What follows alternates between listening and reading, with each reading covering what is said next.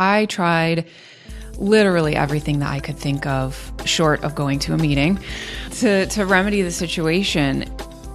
Welcome to The Recovery Show. This episode is sponsored by Kelly and Mark. Thank you for your support.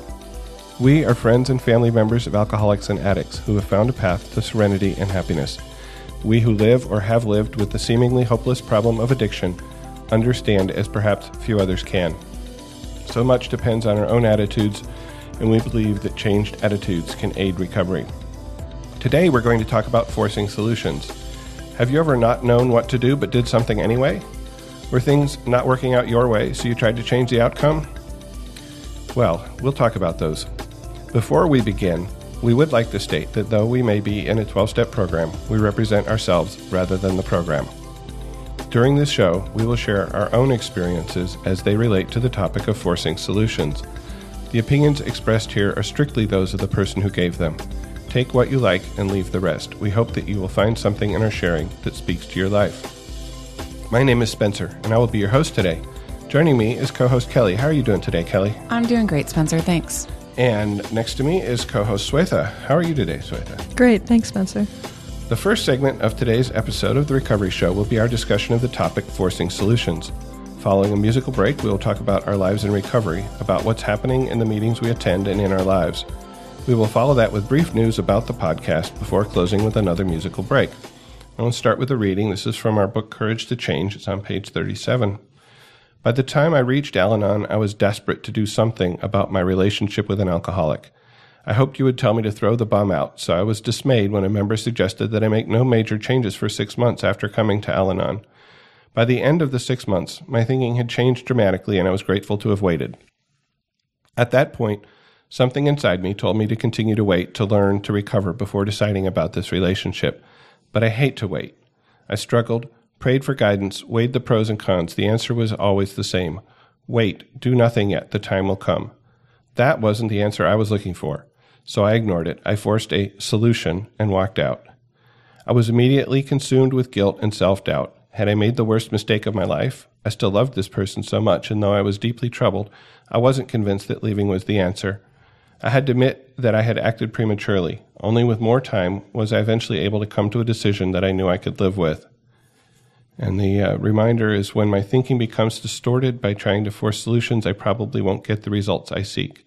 As the saying goes, when in doubt, don't. As I said, my name is Spencer, and we're going to start out by reflecting on some times when we tried to force solutions. Swetha.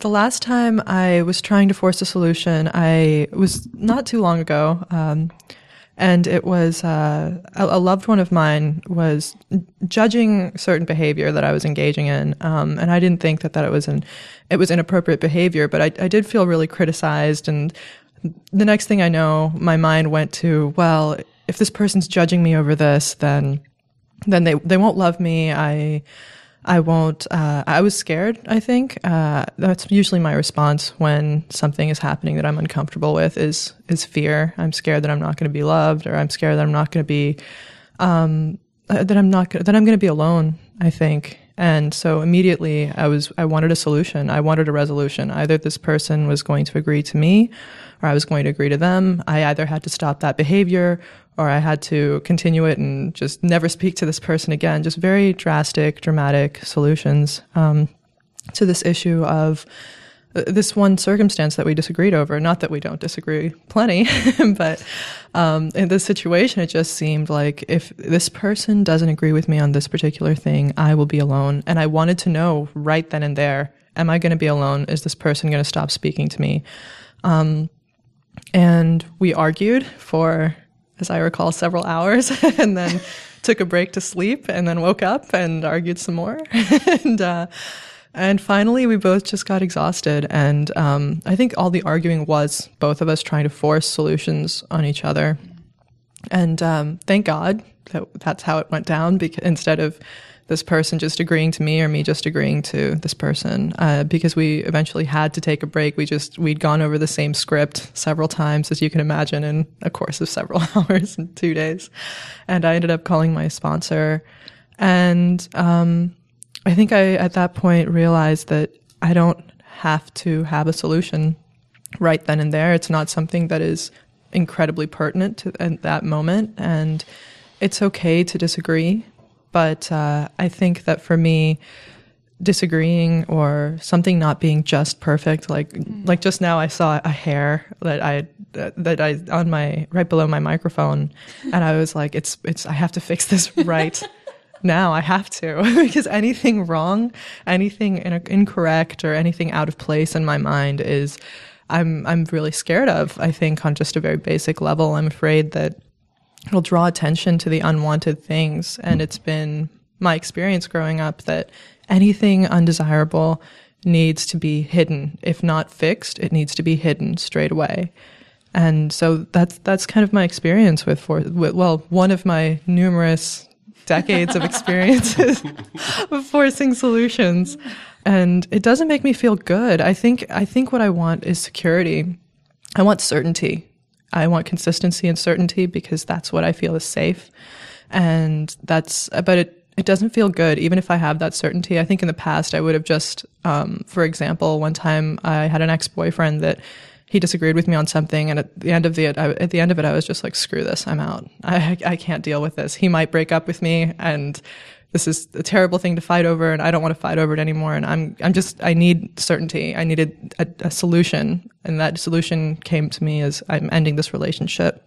That was it. I just needed that certainty, but it didn't necessarily feel good. It felt certain, and that I took comfort in, but it didn't feel good. I felt rushed. I kept looking back on it and thinking, did I do the right thing? Did I do the right thing? Kind of like in the reading.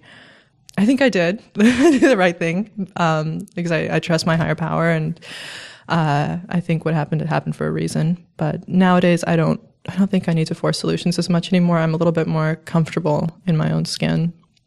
Yeah. Kelly, how about you? I was thinking back, Spencer mentioned I kind of had to dig a little bit deeper to find a good example for forcing a solution. Because I feel like probably on a daily basis, at this point in my life, I think about forcing solutions. I'm just a little bit better at not acting on those thoughts, which is good. That's progress.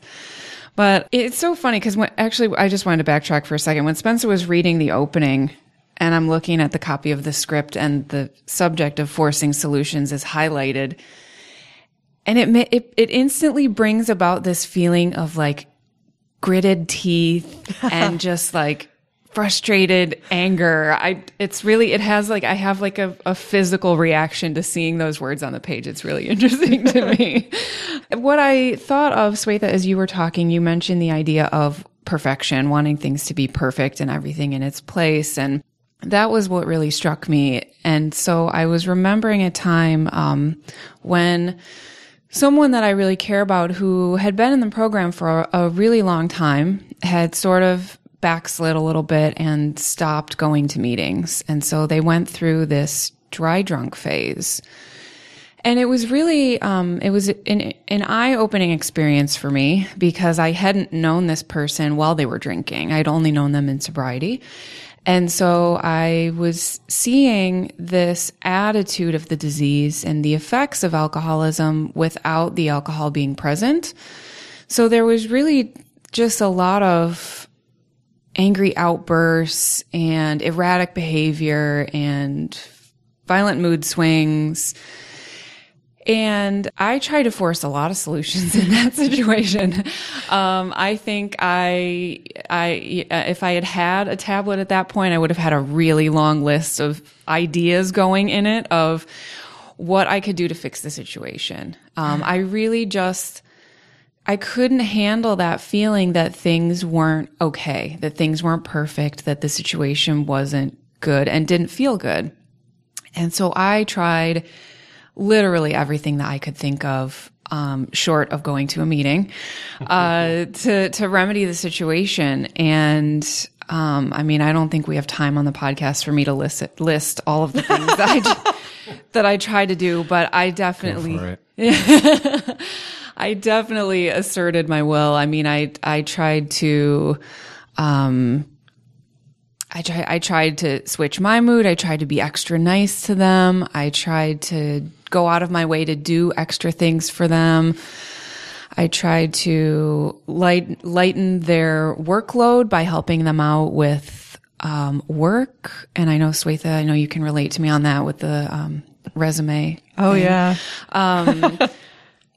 I mean, literally everything. I cleaned the house. I made them meals. I left them alone. I mean, if one thing, and I obviously had a lot of black and white thinking at that time too, because if I tried something and it didn't work, I would go to like the full opposite end of the spectrum. Like, I'm going to be around all the time and see if that works. Nope, that doesn't work. Okay, I'm going to be gone all the time and see if that works. Okay, no, that doesn't work. So yeah, it was a really, it was, I mean, all I can think of as an analogy is just banging your head against the wall. I mean, it was totally fruitless. So, how did that action make me feel? Wow. Exhausted, frustrated, angry, disappointed in myself, guilty. And I think I just felt, I mean, the only word that I can think of right now is stupid. And that's not really the word that I'm grasping for, but I just felt helpless, I guess is the word I'm looking for. You know, that, I really like to think of myself as a fairly, average intelligence. And I really just thought like there must be something that I can do to fix the situation, to make this person feel better. And nothing was working. And so it really was a true feeling of hopelessness. So, Spencer? You know, what I just heard you say, make this person feel better. That, to me, is a definition of a solution that can't be forced. Yeah. Of course, doesn't mean we don't try, does it? I know that now. Yeah, we know that now, exactly, yeah. And I'm sure that I have done it. I've done it a lot of times, I'm sure, because when I was really actively codependent without understanding that I was codependent, and I felt that my feelings depended on the feelings of the people around me, I spent a lot of time trying to, make people happy so that I could be happy, right? And yeah, that didn't work too well. I was thinking as we were talking about what are some of the ways, or what are some of the meanings of forcing solutions, some of the ways in which we find ourselves trying to force solutions. And I wrote down some things here. And I think you guys have mentioned most of these, but there's this feeling of wanting to do something. I'm in a situation that is uncomfortable. Something is not the way I want it to be. Mm-hmm. I don't know how to fix it. I don't know how to make myself more comfortable. I don't know maybe what the right answer is, but I want to do something, because doing something, the way that I think the way that our society really, teaches us that if something's wrong, you do something about it. And, captured in the phrase, don't just stand there, do something. Mm-hmm. And so when we get there, we're like, I got to do something. I don't know. I'll try this. It's sort of where you were, except, in a more serious, I don't know. Or sometimes we want to maybe achieve a certain outcome, and things are not going in the direction we want them to go. So we try to, change the direction. We try to force things to come to where we think we want them to be. And the other, it's sort of underneath the first one. I wrote down not comfortable with uncertainty. It's uncomfortable to be sitting there and not knowing what to do. And when Swetha was talking about arguing, I realized that sort of restating that it's not really argument. Mm. It's. I'm reminded of the Monty Python skit about, that's not argument, it's contradiction. No, it's not. Yes, it is. No, it's not. Wow, that's remarkably similar to exactly how our conversation went. Exactly. And so this sort of argument as trying to force a solution that is totally unsuccessful because nobody moves. Mm-hmm. Because it's not really argument, it's just restating your position over and over again. Right. Maybe in different words, If I just say this just the right way, then they'll understand. Right. Let me try a slightly different wording here. Let me try coming at it from a slightly different direction. But and so, yeah, it doesn't work. No. And it particularly, in my experience, at least doesn't work when you're dealing with somebody who is actively engaging with their drug of choice. Particularly doesn't work. I like to point out, by the way, sometimes the drug of choice is control, because I have those conversations with my mom all the time. Absolutely, absolutely. Yeah, in fact, my sponsor, I was recounting something that happened in a situation to my sponsor, and he looked at me and he said, "Oh, so you reached for your drug of choice, control." I was like, "Oh, man, you're right." Darn it. Sponsors. Amen, Spencer. And I was thinking about some of the ways that I try to force solutions, and argument was one of them, certainly. Another one, and there's a story that happened some years ago when my loved one was still drinking, and we were traveling, and when we were visiting my parents, and it was a little more difficult to get alcohol at their their summer place. You have to drive into town, and the store is open only certain hours, and you can't just run down to the Kroger on the corner and get some like you can at home. And there came a day, and I was still in the role of trying to control her drinking. This was actually before I came into the program, and there came a day when, we just didn't manage to make that trip into town. Just didn't happen. Okay, this is my passive-aggressive thing coming on here. Like, it's just like, well, if we don't go to town, we won't buy the wine, and then, she won't be able to drink it, and then she won't be drunk, and that'll be good. In theory. In theory. It came about 10 o'clock in the evening, and it became very clear that, her body needed some alcohol. So I drove into town, and all I could find was like wine cooler, which, well, people have their preferences, and that was not her preference. It helped a little bit. We got sleep the next day. We were going to drive like 300 or 400 miles, and it was not good. I'll just say it was not good. She was not able to eat. Every time she tried to eat, then she had to make a visit to the bathroom. And it took like a day for her system to get back into normal. And I didn't understand alcohol withdrawal. Obviously, I didn't understand the severity of it and how powerful it was. But I was just trying to force not drinking. And it really, really did not work. It did not work very well at all. I think I'd like to say that I never tried to do that again, and it might be true. But who knows what we do, and I can't remember every instant of the insanity that was my life with drinking before the program. But this passive-aggressive manipulation is definitely one of the ways that I try to force solutions, because I'm not a real confrontational person. I don't like confrontation. So if I can just sort of manipulate you into doing what I want, that's a lot easier for me, a lot more comfortable for me, in the short term anyway. And I know I had another example in my head of doing that more recently in a more benign situation, and it'll come back to me, I'm sure, after I stop talking.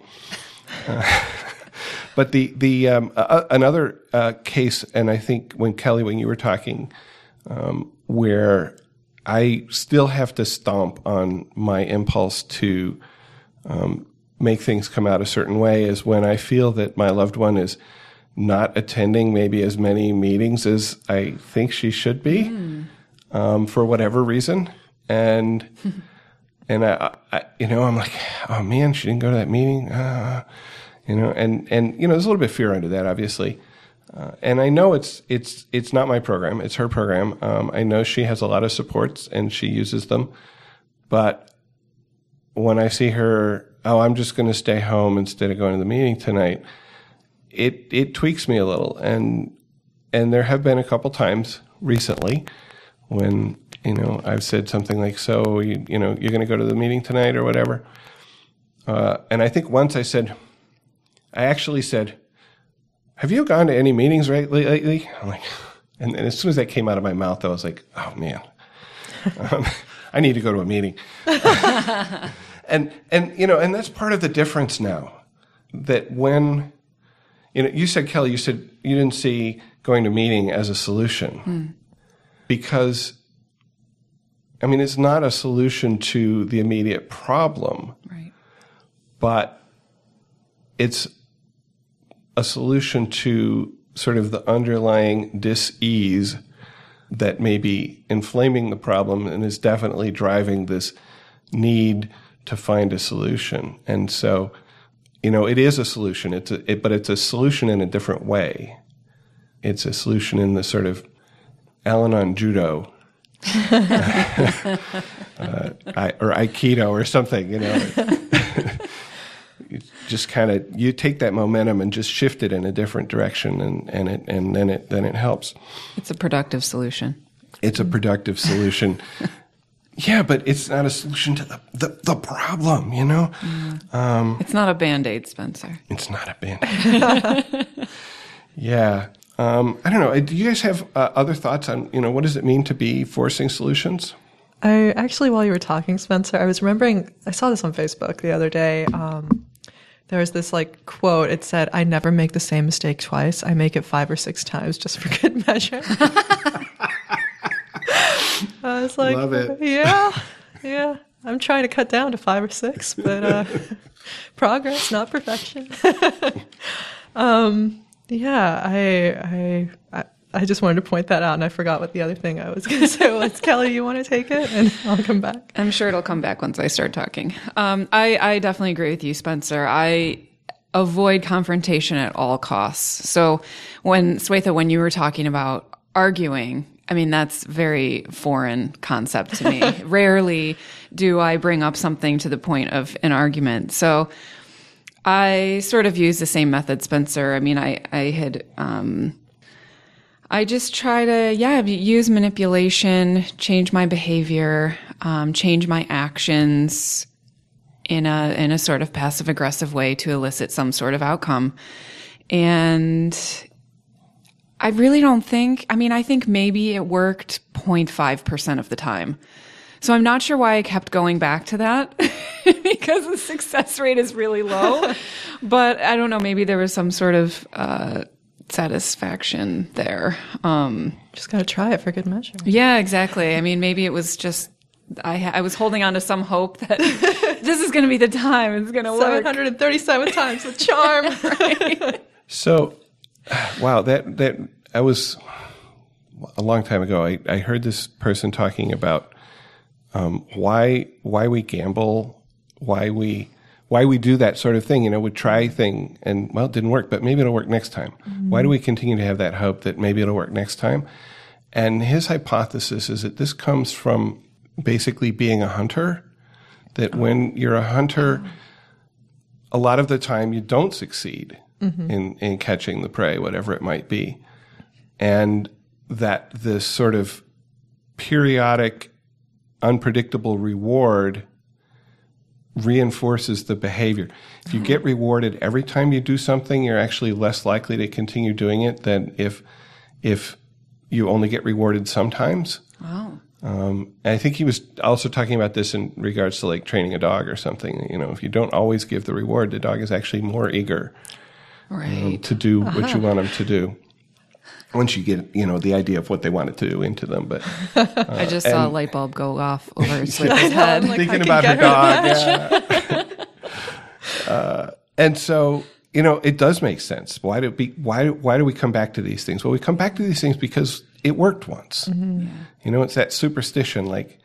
When I, held my tongue in my cheek in a certain way and tilted my head this way, then the person did what I wanted him to do. So I'm going to try that again because maybe that's the right answer. I don't know. It made a lot of sense to me, sort of, I don't know what you call it, anthropologically or something, that this is why we do these things over, even though they rarely work. Mm-hmm. And I remembered my other passive-aggressive manipulation example. I was thinking about this on the way in. And I hope you don't mind me using you as an example here, Kelly. But sure. I don't even know what it is. Oh, well, we were having this discussion about sharing in meetings and how you don't like to share in meetings. You remember that, right? Yes. And at one point I was listening to a podcast and this guy said something that I thought was, really right to the point about why it's important to share in meetings. And so I just kind of said, you should listen to this section of this podcast here. And I don't know whether you did or not, but I know what my intent was there. Okay. My intent was to force a solution. And it hasn't worked yet, Spencer. And it hasn't worked yet. Yeah, but I'll keep trying. How does it make you feel when you force solutions, Spencer? Well, actually, when I thought about that, or when I thought about, sort of what I was trying to do there, and I knew at the time what I was trying to do, but looking back at it and thinking about it as a sort of, attempt to manipulate, I felt a little dirty. I felt like, not necessarily the person I want to be. One of the things that I really have been trying to practice more and more as a since I came to the program is to be direct, to be straightforward about the things that I need and the things that I want, because so much of my old behavior was this sort of passive-aggressive manipulation, this sort of, I'll set up this situation and then this person will do the thing that I want them to do because it will be obvious in the situation. And it sort of reminds me of the Al-Anons who maybe bring home a big book and put it on the bedside table in hopes that, their alcoholic or addict will pick it up and say, "Oh, this is what I've been missing all my life." This looks like fantastic reading. I'm going to get in right into this. Yeah. I never did that, but I'm sure I've done similar things. I know I've done similar things. Oh man, I really appreciate what you just said about feeling dirty, forcing solutions. I think now that I've been in the program a bit, I'm a lot more self-aware. I can't blindly just be like, oh, this is for the best for everyone. This is why I'm doing this. I mean, if I'm not there to call myself out, there are plenty of people around me to just be like, Swetha, really? You're going to put that on your 4th step, right? And then you're going to have to explain it to your sponsor. Do you really want to go through all that? And actually, that's something that comes up in my mind before I do things nowadays. I'm like, well, I'm going to put this on my daily inventory. And then I'm going to tell my sponsor about it, other people. Do I really want to fess up to being that kind of person? Do I really want to be that kind of person? And no, I don't think I do.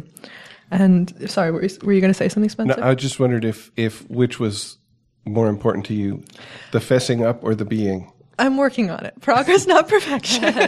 Both, though. I mean, I think even if and the thing is, like, at one point, early on when I was first doing my 10th step, I think I can't remember what it was I did, but I did something that I wasn't comfortable with. I think I lied to someone and I was like, I'm just not going to put it on my 10th step because I don't want my sponsor to know. And then I walked around 2 days not putting it on my 10th step and it just grew in my head. And I was like, crap, I've got to put it on my 10th step. I've got to confess this to somebody else because otherwise I'm not going to hold myself accountable for it. And then I begrudgingly, I didn't even know who I was angry at. I was just like, this is bullshit. So you were trying to force a solution and not having to fess up. Huh? Exactly. But then I think coming into the program, I listened to that inner voice, the Jiminy Cricket in my head, which I like to call my higher power sometimes. And it used to be, that voice used to be the voice of, boyfriends or friends or parents or sister or extended family, pretty much everybody. And there was this tiny little voice that was like, or you could just be calm and patient and all that. And I would just be like, no, that voice is stupid. That voice isn't giving me a solution.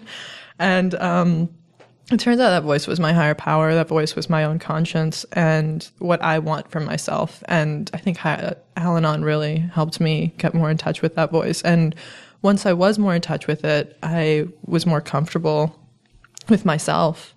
And actually, Spencer, another thing you were talking about how, because we think it works once, that control thing, I remembered when I went to an open talk, actually several open talks, that I've heard some alcoholics say, it was never as good as the first time. The first time I drank, or one of the first times I drank, it was never as good as that. And I spent the rest of my drinking period trying to revisit that feeling. Yeah. And that's definitely how it feels for me with control. Unlike you and Kelly, though, I am so all about confrontation. I'm like, there's something broken. Well, let me tell you how to fix it. And how many times have we talked you down? I don't think we have time to count. I don't think we'll ever have time to count. But thank you for being there to talk me down. And my loved ones, thank you also. But here's the thing, though, is that when I get into an argument, my initial response is, I'm going to sit here first. I will take pause and I will think about every logical counter argument and every irrational counter argument that this person could provide me, and already in my head have a response to that. Wow. And I play out the argument in my head so that I will win. I have to win. And then I'll walk into the conversation like, listen, this is what's up. And then I will, And does the conversation go in the direction you expect it to? No, because never. It never works, is the point. But yeah, it doesn't. I think passive aggressiveness or confrontation or however we do it. I've tried passive aggressiveness. I don't have the patience. Pretty quickly after, I'm like, it's not working. I'll just tell him. He just doesn't get it. I'll just tell him. But it doesn't really work. It might work once in a while just out of sheer frustration, but it comes back. It's not like a permanent solution, I've noticed, for me. Even when I force solutions and a loved one accepts it just because they've given up, they just do the same thing again later. They might not do it at that moment. I think that's something I do differently now that I'm in the program. I was so focused on a solution in the moment that it was okay, actually. I mean, it was enough to keep me going for that next moment. And I spent the rest of the time trying to get back to that one part, that one feeling of control. But it's not a longer term solution. And coming into Al-Anon and focusing on my part in it and focusing on who I am and doing that daily inventory and holding myself accountable is a longer term solution. I'm not always trying to force solutions. I mean, I definitely think about it a lot, and I eye it warily, and then I pick up the phone and usually get talked down from a 2-hour discussion with myself on how this person could contradict me or have counter arguments. It saves a lot of time calling someone on the phone, by the way. Amazing. I was having a conversation with somebody the other day about where they were torn on a decision. And they were kind of giving me like, okay, if I go this way, this is what happens. And if I go this way, this is what happens. And so we talked about this idea that the more complicated the solution is, the more likely it is that you are asserting your will and trying to force a solution. And I found it really interesting because it was like they had these two choices, and of course, black and white thinking, but they had the one choice, and it was like, okay, if I make this decision, it was just like, this happens, like instantaneously. And it was just brief. And then the other explanation was like 20 minutes of, well, but what if this, and then this thing happened? It was just like really complicated. And they really had to maneuver and control the placement of all these happenings. And it just seemed like, whoa, that's, and I don't remember where that phrase comes from, but, it definitely stuck with me, and it's something that kind of pops into my head when I feel that squirrel cage or hamster wheel going when I'm feeling. And I had some notes here under what circumstances I try to force solutions, and I just had a list of feelings: fear, pain, desperation, and lack of trust.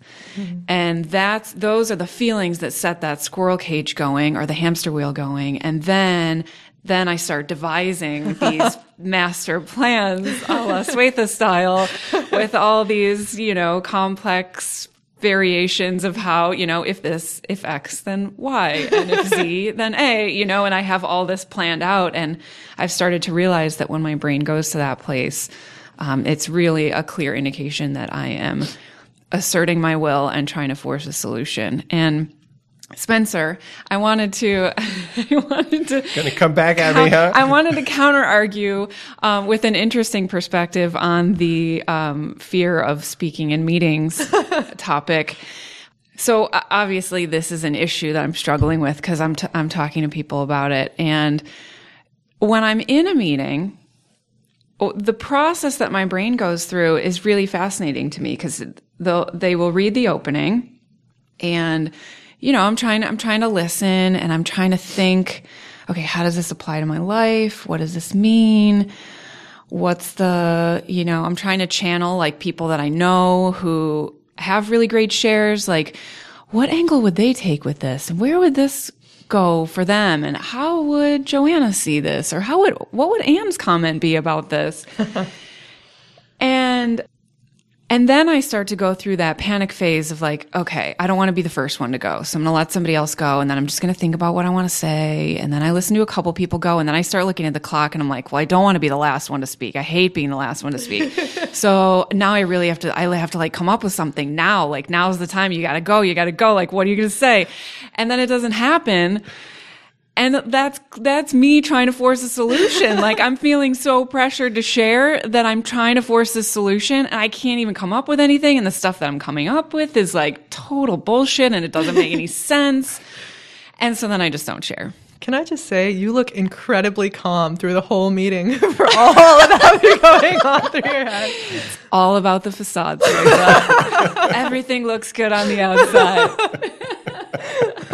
So anyway, the solution that I have come to is that until I can feel at peace with not sharing, I can't share, because if I'm sharing under those conditions, it's going to be totally ridiculous and it's not helping me and it's probably not going to help anybody else anyway. So yeah. And I also thought it was interesting that you brought up the comparison of gambling, of, that chase, because I feel like in the program, a lot of times we talk about the phrase, the dance with, in the alcoholic relationship where, someone behaves in a way that we don't want or that was unexpected. And I wish that my first sponsor always used to use these hand gestures. And of course you can't see hand gestures on the podcast, but, they're running in one direction and we're trying to get this desired result. So we follow them. We're running after them. Mm-hmm. And then we get the result and it's like, oh, that was boring. I don't like that. So we turn around and run in the other direction and then they follow us. And it's just kind of this back and forth, this dance that we do. And so that popped into my head when you were talking about the idea of gambling, is that we, with every interaction, we're gambling on the outcome of, is it going to be what we anticipated? No. Then how do I feel about that? And do I want to try a different outcome? And it really is this sort of twisted, manipulative dance that sometimes is really easy to fall into. Mm-hmm. Mm-hmm. Yeah, I had a couple of thoughts. But first off, when you were talking about, the alcoholic chasing that high from that first drink, I recently went to see the play Cat on a Hot Tin Roof. I don't know if you've seen that, Tennessee Williams. And the male lead in the play is an alcoholic, and he talks about the click. He has to drink till he gets the click. And it's taking more and more and more drinking to get to the click. Right. And it was actually a little uncomfortable for me. It triggered some feelings watching this. I've got to drink more and more and more till I finally get to that point of comfort, till I get to that where it turns off the pain of the outside world. So I flashed back to that, and I wonder, do we do this in relationships? Is this one of the reasons we try to force solutions, because we want to get to that? We want to get to whatever the equivalent is, the click in the relationship. I don't know. Something to think about. I realized that for me, another place where I sort of do this unconscious forcing, not unconscious, but hidden forcing, mental. It's not really about changing the outside world, but for me, it comes up a lot around financial issues. I have this this fear of financial insecurity, which leads me to do things like not look at the bank balance because it might be lower than I want it to be.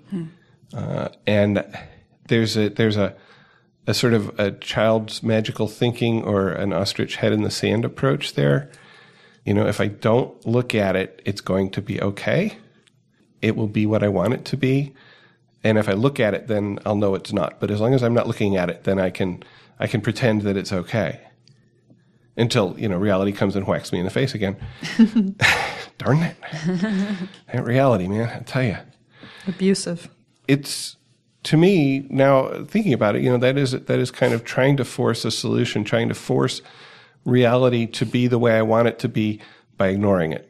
It was a little bit backwards, but I don't know, it worked for me. Through denial, you mean? Just by denying it? By denying it. And, you know, obviously I've done that with a lot of things in my life. I denied my loved ones alcoholism for a long time.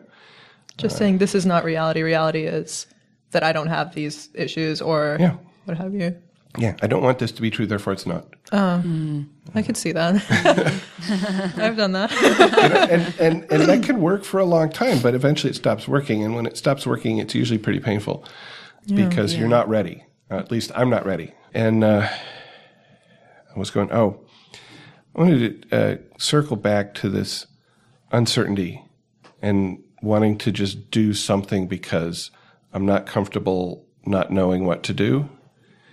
And when I came into the program, I was really in a situation that felt unsupportable.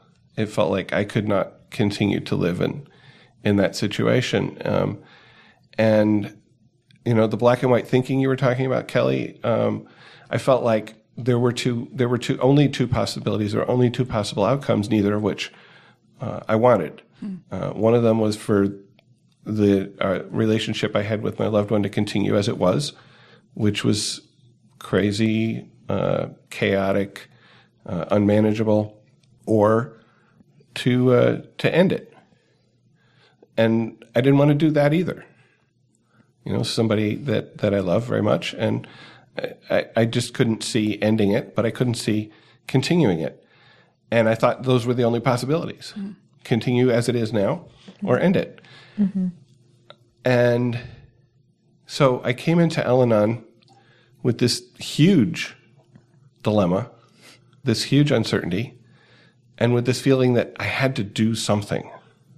And it was only, I think, the fear of the outcome. I mean, you know, so it was sort of, there was a do something or don't do anything was kind of my choice, right? And there was, and I only saw one possible thing to do, and I didn't want to do it. And so I think it was only my fear of what would happen that it really kept me from doing it. And I came into Al-Anon, and I started to hear the message of, if you don't know what the right answer is, maybe you should just wait. Maybe you should not decide. Maybe you should not take an action, you know, which we express as don't just do something, stand there. And that was a new message for me. That was not something that I had ever consciously noticed before, never consciously heard that message. I mean, maybe I'd heard, maybe people had said it, I don't know. You know, I've had this experience a lot where I don't hear something until I'm ready to hear it, whether somebody says it to me or not. And I guess that goes back to the whole argument thing, right? I mean, I can state my position as much as I want, and if the other person in the conversation argument is not ready to hear it, they're not going to hear it. Right. And I have to remember that because I'm the same way. Yeah. And so I was told that I didn't have to make a decision, and that actually was a relief because I feared the decision. And as happens, as I continued to work the program, I did come to an answer which was neither of those. You know, I found a way with the help of the program to continue the relationship in a way that was not tearing me apart. That was not, a lot of the chaos and all that was still there as the drinking continued, but with the support of the program, with the tools that I learned here, with the support of a higher power and the people in the program, I was able to live with it, to have that, sort of calm in the storm that we speak of. What did Lynn say about serenity on Wednesday? I think what she was kind of saying was something along the lines of her serenity isn't dependent necessarily on her emotions or external things in her life, and that she could feel all these things. She could feel sad, she could feel grief, she could feel anger, and that she could still be okay under that and not need to fix it. Any last thoughts? Yeah, there was something I was thinking of was that I really related to that girl you were talking about, or person you were talking about, Kelly, the one that had the two options and then had like an elaborate, comprehensive explanation. I do that a lot.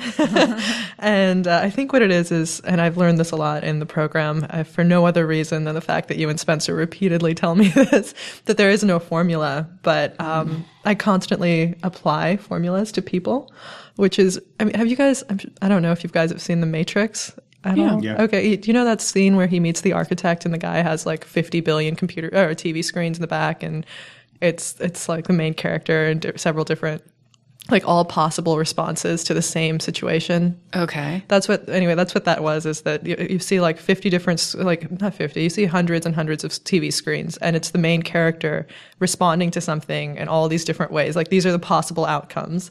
And I keep thinking of that whenever I thought of that when you were talking about this person. I was like, yep. Yeah. You just go through and think the highest probability is that this person will respond in this way, and blah, blah, blah, blah, blah. And so I have to address this situation in this way so that they won't blah, I don't know. It gets very... Decision tree? Yeah, decision tree. And that tree is a huge tree. But there was something that I heard in a meeting once that helped me out with that. It was actually a newcomer. I think she'd been there like 10 meetings at tops. And she said, there was this prayer she said that I'm going to butcher, and I'm not going to say it more better than she said it. So it was something along the lines of God, please help me set aside what I think I know about myself, about others, and about you, so that I may really learn about myself, others, and you. Oh, yeah. And that was really good. That I walked through life thinking there is a formula, and if I just apply the formula, everything will be okay. And I need to fix everything. Everything needs to fit in the formula. And it doesn't need to. And it can be okay that I'm not happy with other people, or I'm not happy in a specific situation in the relationship. And I can just be uncomfortable, and that's okay. And that prayer helps me remember that I don't have to constantly, endlessly be walking around as a glowing ball of happiness. And that according to Spencer's evolutionary theory that he just introduced, that wouldn't be good. I'd be like, this is boring. Let's do something else. And I could see that. I could see me trying to create drama just for giggles. Yeah, I just wanted Just for giggles. Sometimes a girl gets bored, Spencer. What are you going to do? There's nothing on TV. No one's up for hanging out. Pick a fight. Why not create drama where there is none? Right. It's not like I could go to a meeting or something. Stir the pot. Kelly? Final thoughts. I think for me, the best defense against forcing solutions is to use my pause button. That if I go with my first gut instinct, I feel like I say this on every episode, but if I go with my first gut instinct, the results usually are not pretty. I mean, I can't, somebody in a meeting said the most profound thing to me the other day, that inside their head is like a bad neighborhood. It's not a safe place to be. So I have alone. Alone, yes. So I either have to get out of the neighborhood, or I have to bring some people with me to the neighborhood and help me navigate it. So if I use the pause button, it allows me the opportunity to dig into my toolbox, whether it means getting on the phone and calling somebody, whether it's praying, meditating, whatever it is, to take that break and just look at the situation from a different perspective. And then I can not just do something, stand there. Yeah. I don't think I have much to add. I was going to use the bad neighborhood thing, so glad you got it there. That's funny. Yeah. No, because the inside of my head is not a safe place for me to be by myself. And that's, I'm really glad I have supports in the program, and I have my higher power that I can turn to when I need to go in there. Oh, yeah. Hold my hand, please. And you were talking about creating drama, and both of you were talking about creating drama. And I think I have at times seen that as sort of part of my addiction to, I have an addiction to drama or I at least did. And that's part of why I come to the program is so I don't find myself going out and creating some drama just so there'll be, some excitement in my life. Like you said, Swetha, sometimes a guy gets bored, huh? And now I can meditate. I can maybe engage in non-dramatic relationship. After a short break, we will be back with Our Lives in Recovery, where we talk about the meetings we attend and what's happening in our lives. I wanted to close with a quote from that same reading we opened with. It's a sort of a little prayer here. Guide me in all I do to remember that waiting is the answer to some of my prayers. Our musical break is Brown Bird singing Blood of Angels. And I looked at the opening lyrics to this song. This was suggested by our friend Diana. Thank you, Diana. The opening lyrics just seems like a perfect example of trying to force a solution that's actually not forcible. I can't make my mood match the weather. I can't make the weather do what I want. So I've resigned myself to pry that big old sun out of the sky, and I will live my days in darkness till I die.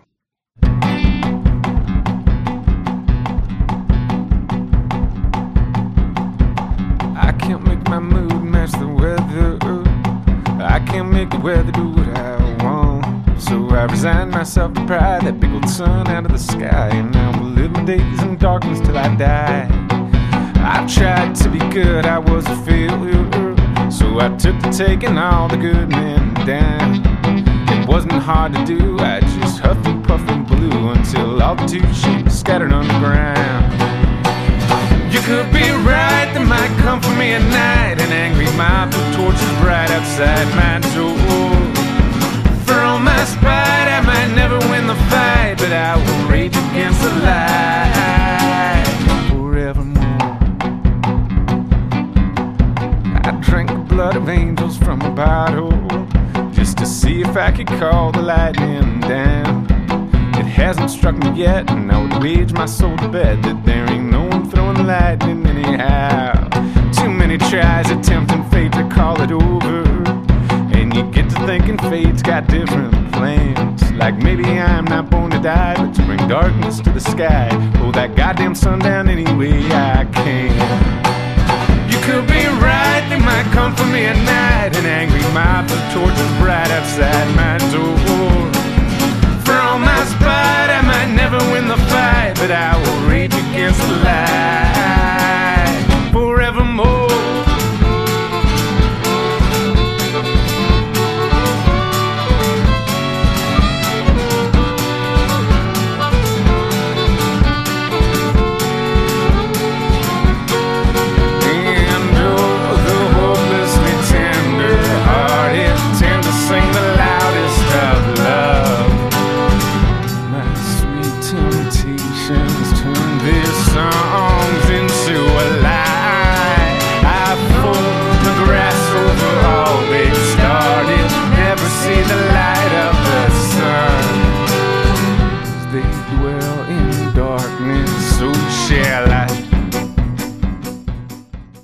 In this section of the podcast, we talk about our lives in recovery, what's happening in our meetings and our lives this week. Hey, Kelly.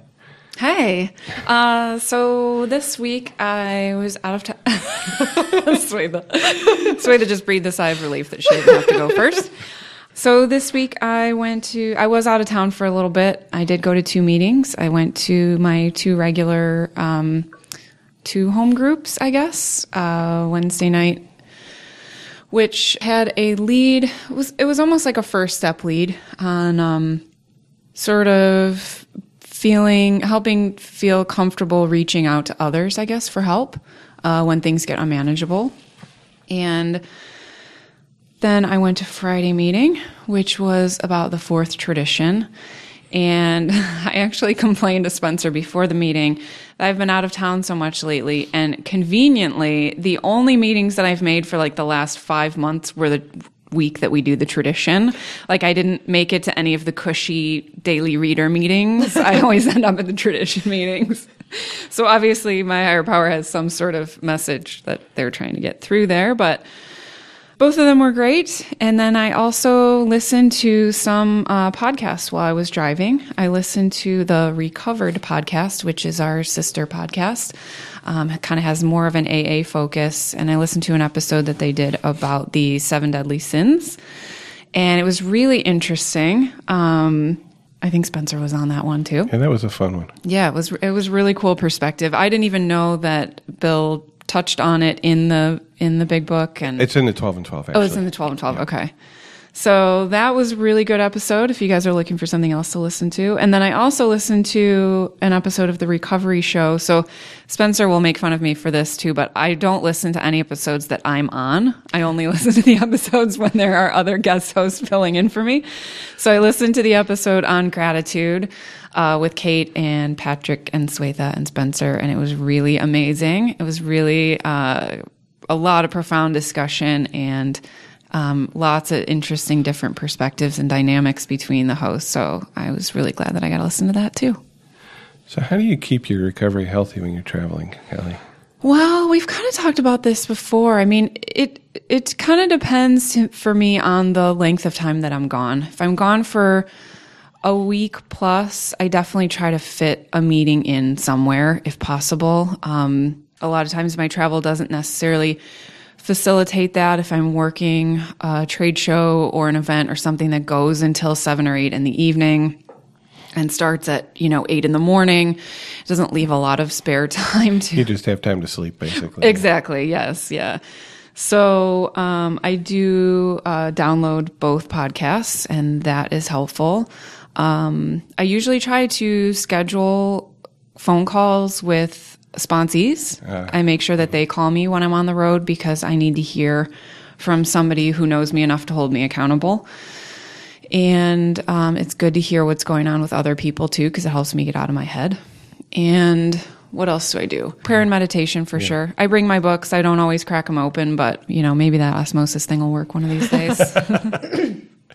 Yeah. No, I asked because I'm sure that we have listeners who find themselves in a similar situation, and some words of experience from somebody else who's been there can always be helpful, I think.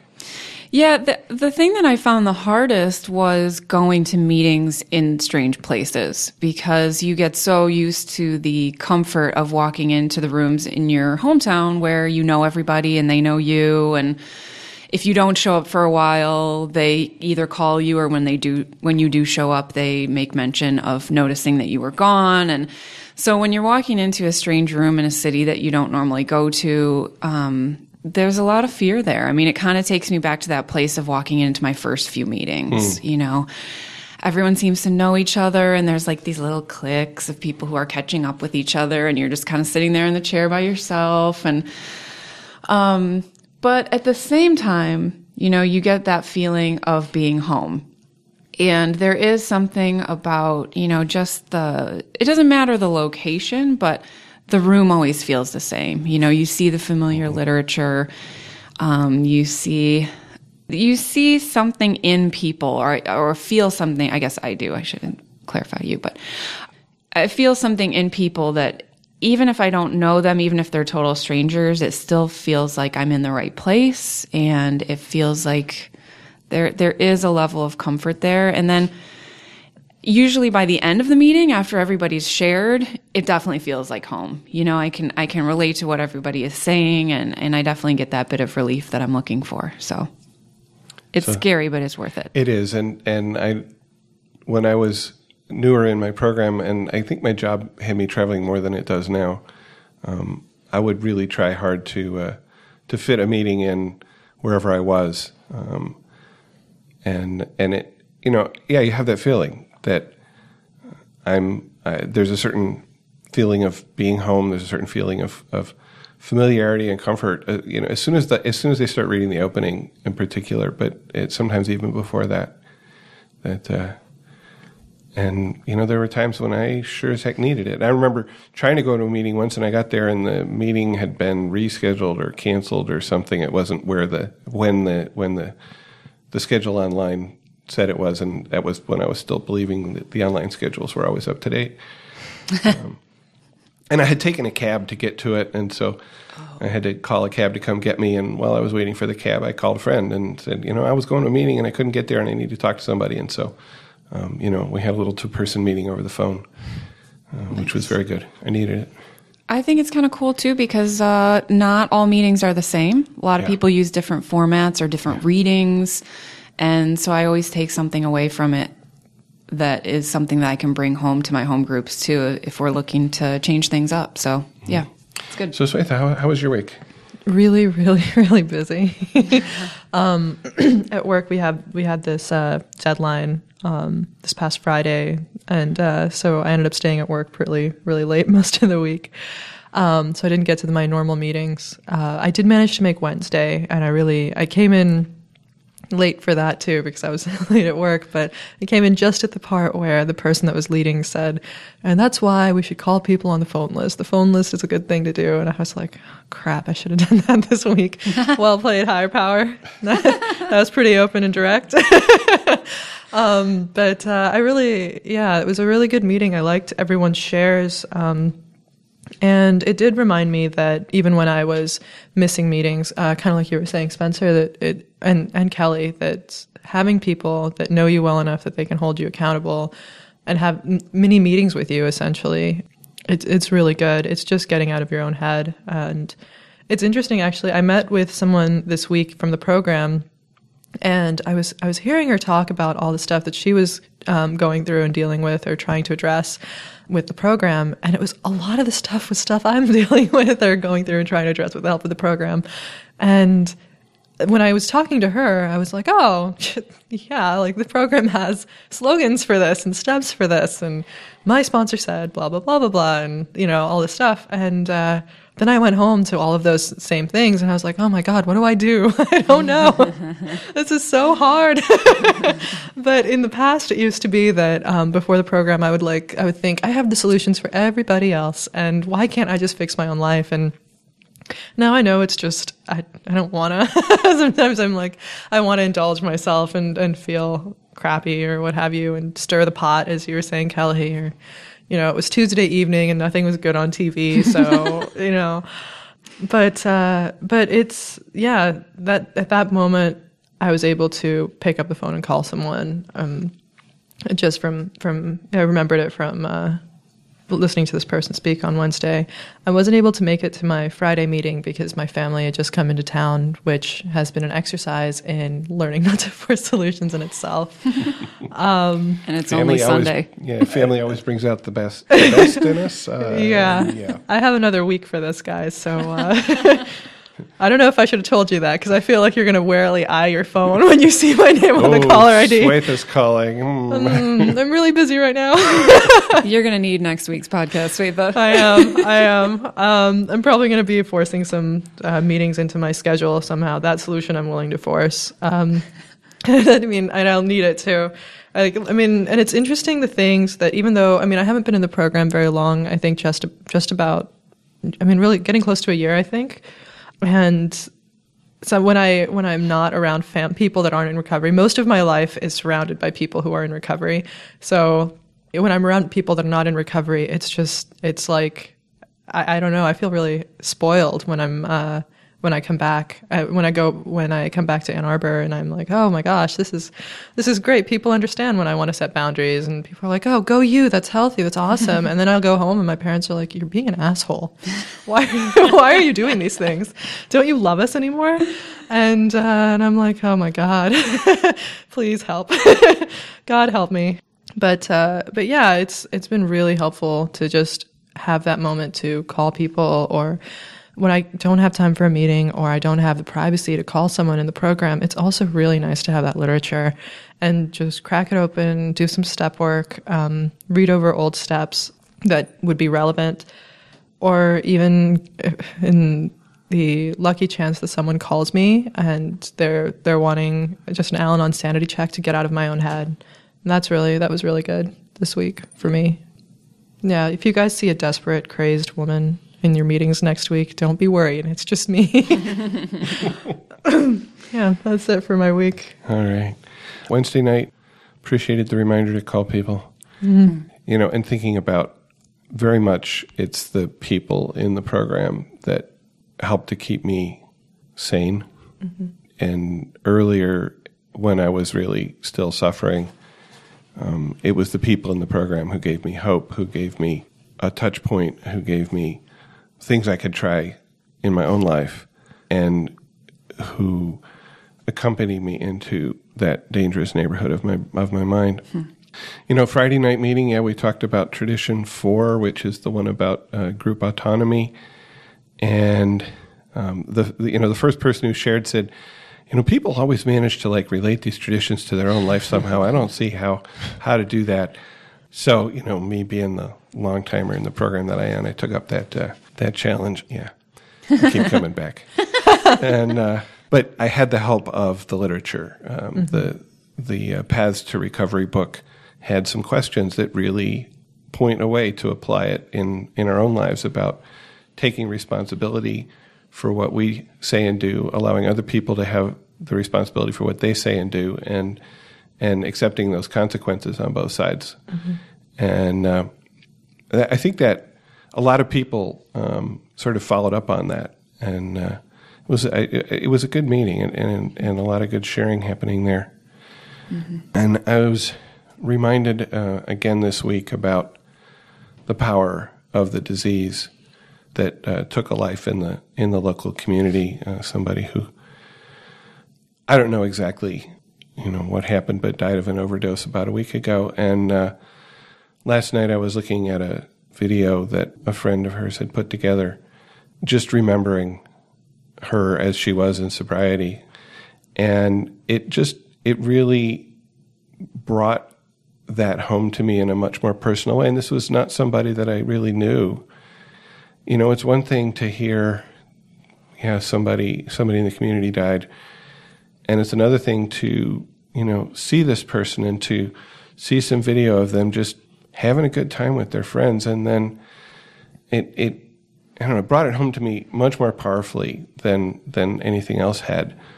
It's an evil, nasty disease, and I'm glad that there is recovery for people, and that many of my friends have found it, and my loved ones have found it. But it's always there, and sometimes it's terrifying. But if I face it, I'm much less likely to try to force a solution on somebody, I think. Yeah, so with Swetha being busy, she asked me to take over putting meditations on the website, and that's been good. It helps me in my program to think coherently and actually write down those things. So that was my week. And next week on the podcast, we're going to talk about the slogan, Easy Does It. And, that's sort of maybe part of the solution to forcing solutions. One of the tools that we can use when we feel like we need to force a solution is we can remember that easy does it. And so we'll talk about that next week, and we welcome your thoughts. You can join the conversation. Please leave us a voicemail or send us an email with your experience or questions about the slogan, Easy Does It. And Kelly, how can people send us feedback?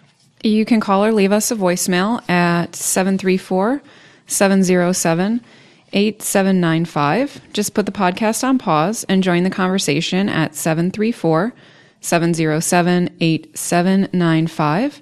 And if you prefer not to use your voice, much like myself, you can send email to feedback@therecoveryshow.com. We'd love to hear from you. And I just want to clarify that statement by saying that another part of the reason that I don't often share is I really don't like the sound of my own voice.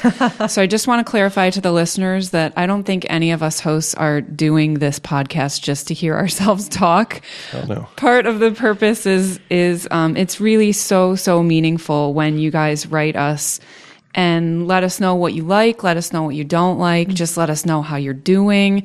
It means so much to know that there are real people out there listening, and that that we are able to be of service to you guys. So please feel free to share your experience, strength, and hope, or your questions about today's topic of forcing solutions, or next week's topic of the slogan, Easy Does It.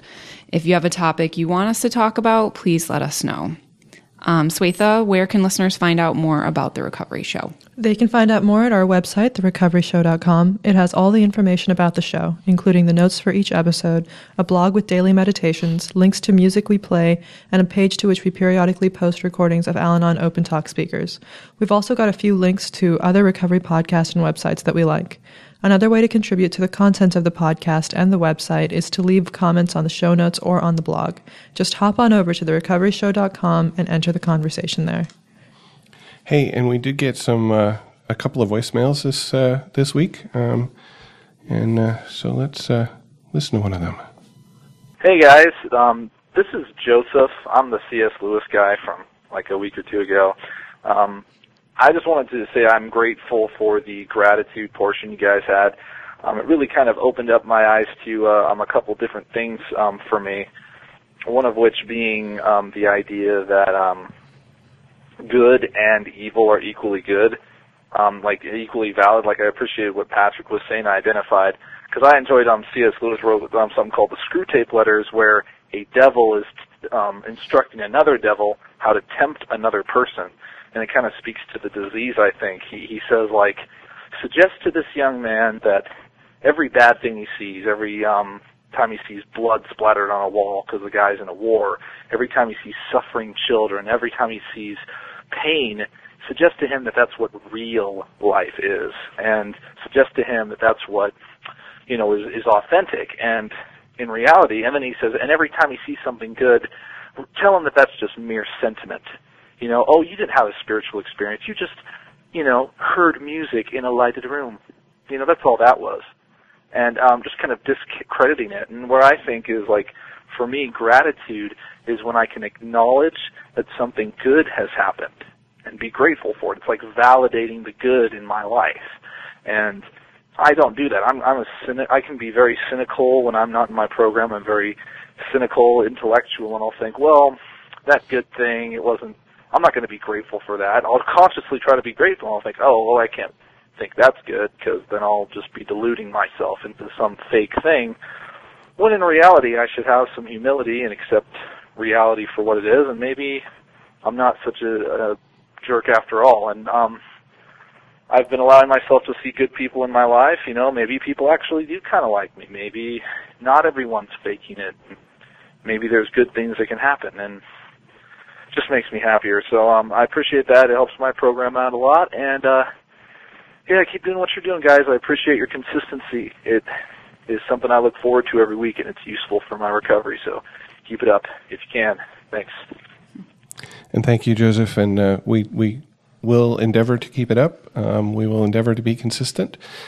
I've got some travel coming up, and we've worked pretty hard on figuring out how we're going to keep our consistent schedule around my travel, since I'm the guy who's been pretty much engineering the show.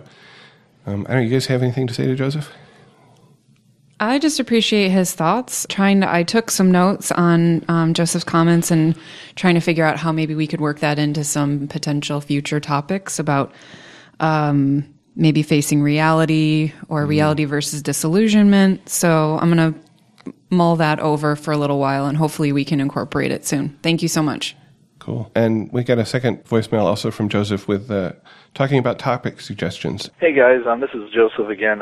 In regards to questions about certain topics or topic suggestions, I'm not really sure what this would fall under even, but just the idea of when we talk about how we're powerless over our alcoholic or other people's drinking or our own drinking or whatever it is, I wonder, what is it like?